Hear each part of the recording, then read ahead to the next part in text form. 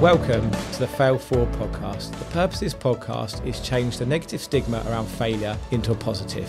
Failure is only a negative if we do not learn from it and we give up. Welcome back to the Fail Forward podcast. Today, this episode is going to be tributed to two very special people in my life. And no, it's not my wife and my children. They are hugely special, but it is two people that have been part of my life for the last 9 and 12 years. And that is Sophie Rogers and Mike Netley. They have no idea I'm dedicating this episode to them. But the reason why I'm dedicating this episode is because Mike has been with me for 12 years in my business, and Sophie's been with me for 9 years. And Sophie and Mike, I've talked about them before in this podcast. They came and worked for me. When Mike worked for me, it was me, a van and a chipper. We were working from a garage. And when Sophie came to work for me, it was just as Esme was being born. And she took over from Sarah. And the reason why it's so important to be talking about these two people today is because one thing I did really well in the early days was I created a good, safe place to come and work with a good culture. I had no idea about culture back then. All I knew I wanted to do was start a business that looked after its people. That was always the plan. Have a business that's people-centric and looks after its people. But what in turn then happens is you find your people are 10 times more committed. They want to work for you. And when we were in the trenches, when the business went under 4 years ago, they hung around. They wanted to help lift us back out again. And the reason why this is so important, we talk around culture in a business, how we look after our teams, the importance of it. And I see people all the time talking about culture and springing off how they're doing certain things with their company. A lot of corporate businesses use it now, but I think a lot of it's a bit of lip service to say we've got this culture policy, but are they really looking after their teams? And the reason why I'm talking about this is because it's so important. What happened to me with my stroke? Mike and Sophie were two of the people. I had Mike, Sophie, Ashley and Jay, Wayne, were people within the businesses who took control and gave me the opportunity to have 6 or 7 weeks off. But without these people, without looking after your teams, then my life would be chaos. And that's why I wanted to dedicate this episode to them. So having a think about how you look after your teams, how you look after your staff. And if you're at a small business now and you've not got staff, how are you going to look after your teams and set the vision in your business to be able to make that happen? Because the commitment that both Sophie and Mike have given me over the last 9 to 12 years has been absolutely outstanding. It's not something I've ever asked of, but what we did is we set the intention of where we wanted to be, we set the goal, and then we went about looking after them, and in turn they look after us. And actually what happens is, I never did it for this reason, but people turn up to so much more. Some people want you to be successful. People want to be part of something that's successful and where they feel looked after, trusted, heard, safe. So it's so important to be doing that. And I want to say thank you, Sophie and Mike, for staying around and being committed through the hard times. And thank you for looking after the business for the last 8 weeks, because you guys have been absolutely instrumental. So the importance of looking after your team members is so key. And for you to be able to run a business, we talk about this all the time, running a business that works without you, you're going to have to rely on people. If you're a one-man band now, the chances are that you're going to want to grow, so you're not a one-man band anymore. So you're going to need a team. So having a team that you can look after and work with is going to be so imperative to how you grow.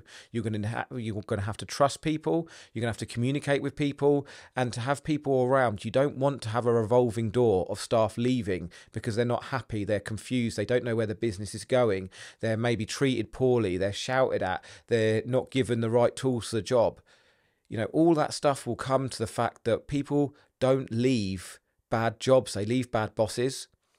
So if you can look after your team members, then people aren't going to leave. And one of the most important things in a business is having continuity. And if you're having to replace management and staff all the time, you're going to lose continuity, you're going to lose customer service, you're potentially going to lose clients. And that's why it's so important to be looking after your staff members, because you can build and grow together.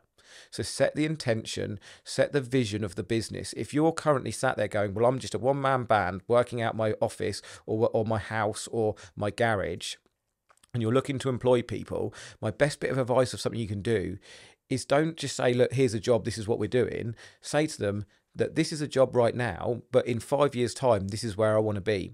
Jay said something brilliant to me the other day, actually.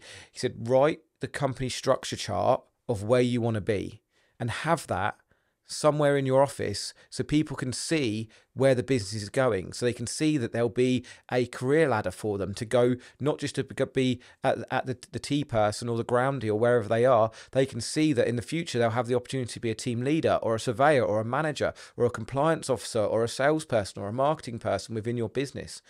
So set the vision, set where you want it to be.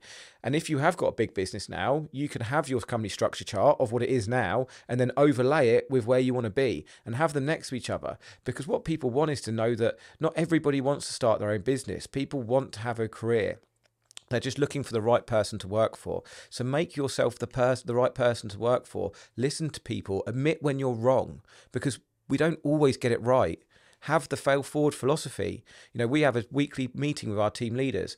What's gone wrong this week is a question we always ask. What can we learn? And it's not to dig people out. It's to find out what can we learn on a weekly basis. We also ask what's gone right, and we talk about the things that have gone right. We also admit when, as a management team, we've done something wrong, and then we look at the following week.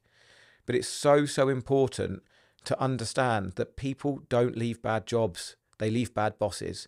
And once you realise that and you look after your teams, you look after your staff, then yes, there'll be some bad apples. There always is. There's people that don't perform. But what will happen over time is those people that don't feel like they're part of the business or the culture, they'll leave and you'll find other people to replace them and their morale will rise again. We just had it recently where we had a few people leave and we did our staff survey again, and the staff survey results were probably the best we've had in over a year. And this is because we're constantly asking our staff, how do you feel in the business? What do you need to do your job properly? It's all part of it. Looking after your teams, it's the right thing to do. So if it's the right thing and it's the right thing to feel to do, but if you're not bothered by the right thing to do and you just want to make money, the other benefit of looking after your teams is they're more productive, they turn up, they're off sick less, they do a bit extra every day, and that in turn will affect your top line so you can make more money. It's not the reason why I started doing it, but in turn, it definitely helps. So if you're not a feel-good person and you're just all about the numbers, then still having a good culture, having people like Mike and Sophie in your business, looking after your team, that is the way to run a successful business. So have a think about culture, have a think, set the intention of where you want to be, and make sure you communicate that to your whole team. Thanks all for listening. See you next time.